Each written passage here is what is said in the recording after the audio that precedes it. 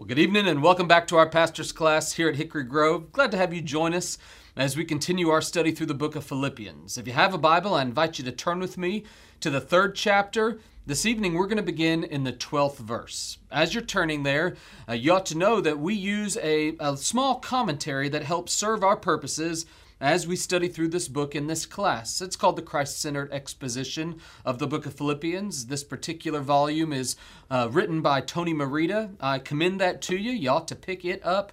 That book informs all these series as we move through the book of Philippians. In addition to that, you probably should know that as we walk through this text, it may sound familiar to you, especially if you follow along in our Sunday school lessons that we publish here at the church. In fact, I just preached this very text in Sunday school just a few weeks prior, and you may notice some similarities between that message and this, and of course that's because it's the same text. So we're going to get a double dose of Philippians 3 beginning tonight in verse 12. Why don't I read it? I'll pray, ask God to help us, and then we'll unpack it together. Philippians 3 and verse 12. Paul writes, "Not that I have already obtained this, or am already perfect, but I press on to make it my own, because Jesus has made me his own. Brothers, I do not consider that I have made it my own, but one thing I do, forgetting what lies behind and straining forward to what lies ahead, I press on towards the goal for the prize of the upward call of God in Christ Jesus. Let those of us who are mature think this way. And if anything you think otherwise, God will reveal that also to you. Only let us hold true to what we have attained. Brothers, join in imitating me and keep your eyes on those who walk according to the example you have in us. For many, of whom I've often told you and now tell you even with tears, they walk as enemies of the cross of Christ. Their end is destruction. Their God is their belly. They glory in their shame with minds set on earthly things. But our citizenship is in heaven, and from it we await a Savior, the Lord Jesus Christ, who will transform our lowly body to be like his glorious body, by the power that enables him even to subject all things to himself." Would you join me as we pray?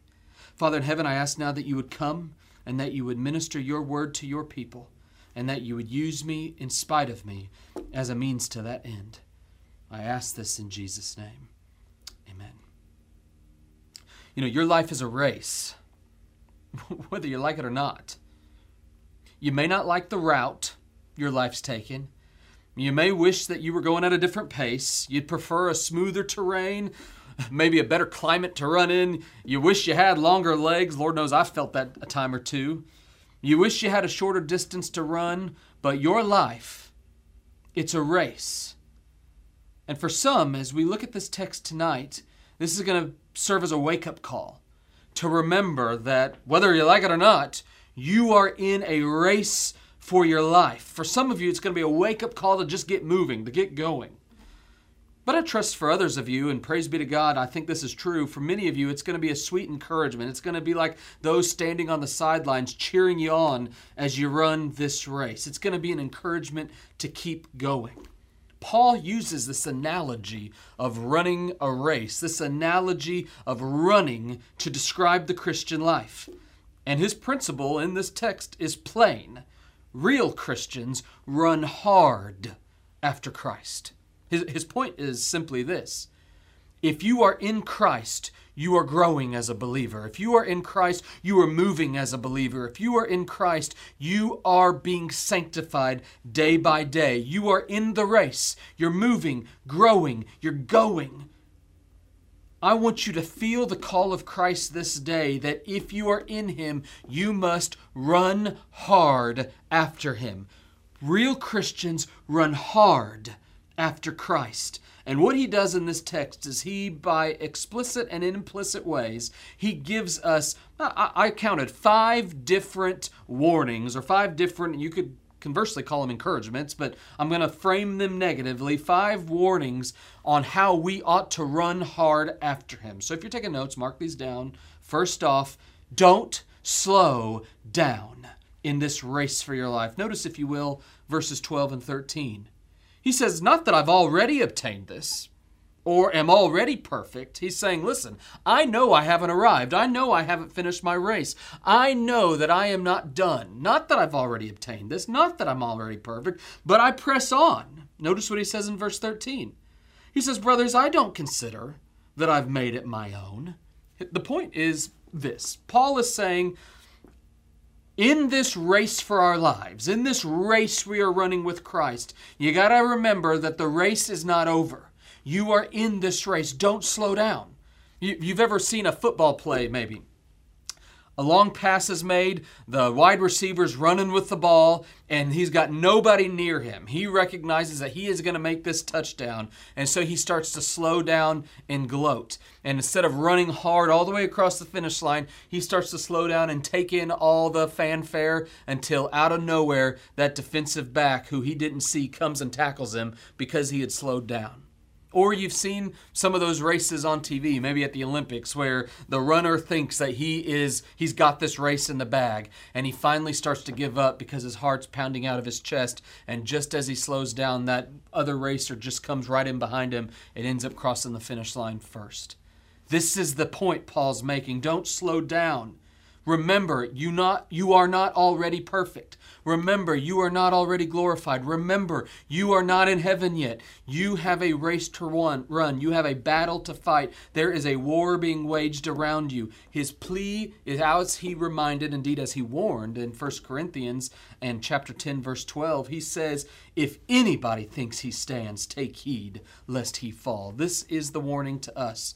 Don't slow down in this race. Remember, you are still in it. Brothers and sisters, take one more step forward. Stay in the race. That's the first thing. But notice with me, beginning in the latter half of verse 13, a second warning. And let me frame it like this. Not only does he say, don't slow down, Paul also says, don't look back. Look with me, if you will, at the latter half of verse 13.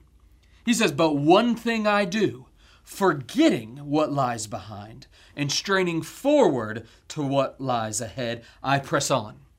Paul's point is simply this. You know, in running, it's not helpful to look back.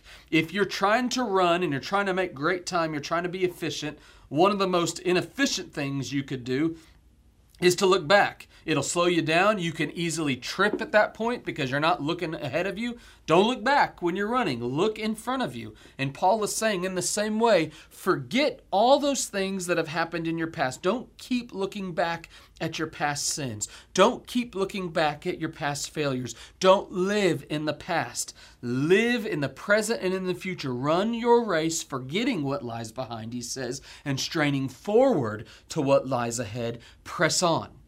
Don't look back, my friends. Forget all those things that used to define you. In Christ, you are a new creation. In Christ, your past is forgiven. In Christ, your failures are no more. In Christ, your future is hopeful, it's glorious. So just forget what lies behind, strain towards what lies ahead, press on. Number 2, don't look back. Look, if you will, at beginning in verse 15, a third warning, or you could describe it as an exhortation to stay in this race. Number 3, don't run alone. Look with me, if you will, at verse 15. He says, let those of us who are mature think this way. And if in anything you think otherwise, God will reveal that to you also only. Let us hold true to what we've attained. You see, brothers, join in imitating me and keep your eyes on those who walk according to the example you have in us. What Paul is getting at is simply, when you are running a race, it's always helpful if you run with somebody else. So just take, for example, if you have tried to make running, jogging, etc., something that you do for your own physical fitness, have you found that you tend to go farther and you tend to be more consistent if you have somebody to run with you? Somebody to hold you accountable, somebody to help you set your pace. I find when I run that if I don't have somebody with me, the minute I start to get a little tired, I justify and rationalize why walking is okay at this point.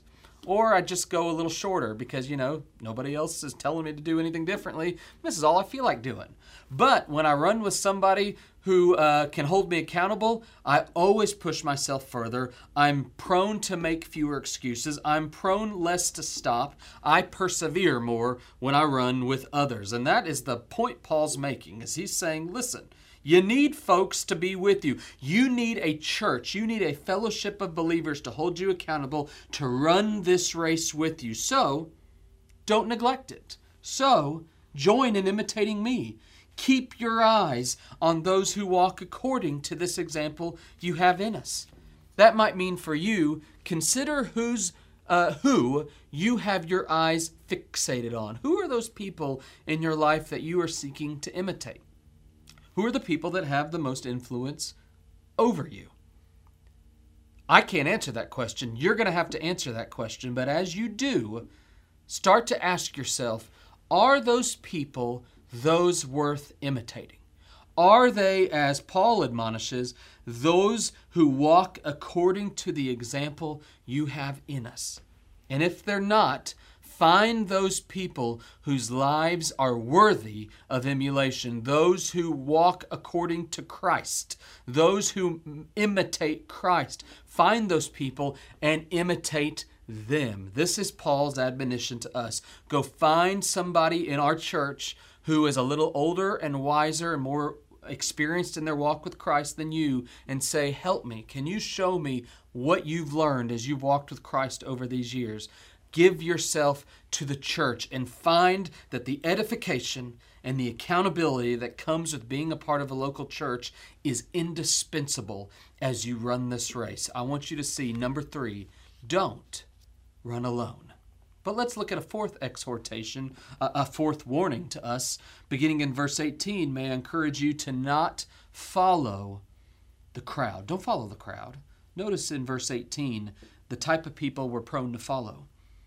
Verse 18, it says, for many, of whom I've often told you, and I now tell you even with tears, many walk as enemies of the cross of Christ. And he describes how they're enemies. He says their end is their destruction. Their God is their belly. They glory in their shame, and with minds set on earthly things. These people of whom Paul speaks are those who look like Christians. They look like people worthy of being emulated. They look real, but they prove to be false. They prove to be the wide road, the large crowd. They tend to be those that are just following the dictates of the culture. Their end is their destruction. Their God is their belly. They glory in their shame. And Paul's warning to us is, don't follow the crowd when you're running this race. I remember years ago running a 10K. And as I was running this 10K, there was a pace setter. There was an individual that was running at the pace of a certain pace in the race, so that you knew if you followed this guy, that's how quickly you would end the race. And as I got to this point where the roads diverged, there was a fork in the road, there was a group of people that ran to the right. But the pace setter kept going straight. And I was confused, and I thought, okay, well, so this guy, he works for the race. He's legit. I probably should be following him, but the whole crowd is going to the right. So surely they know what they're doing. I mean, there seems to be some security in numbers, so if everybody's going that way, that's probably the best way to go. And I followed that crowd to the right. And I followed the wrong group. Running to the right, I fell off the track. I was essentially disqualified from the race. It wasn't that big of a deal, but it was frustrating because I had trained for the race.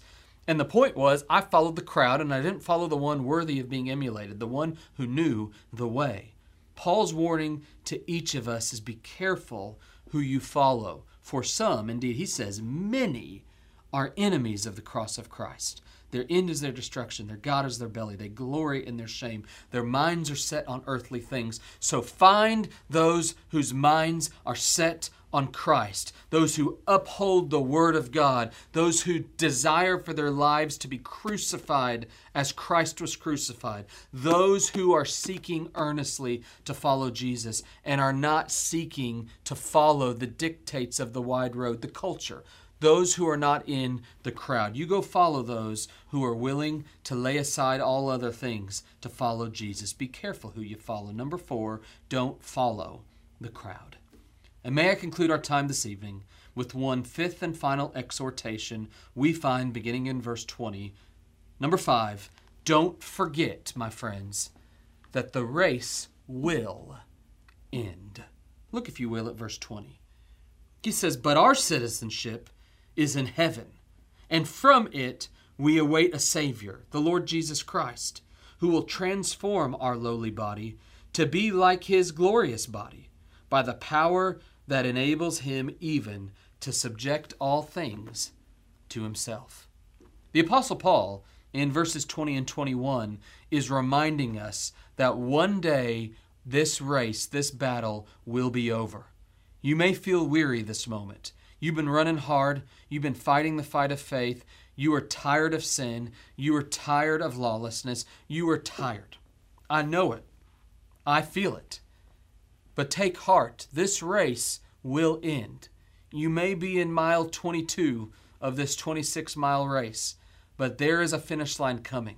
One day, you will at last cross that finish line. You will be glorified, as verse 21 says. You will experience the full satisfaction and joy when you cross that finish line and the Lord crowns you. He gives you that medal, so to speak, around your neck, and you will enter into the joy of the presence of your Maker. You will never once look back and say it wasn't worth it.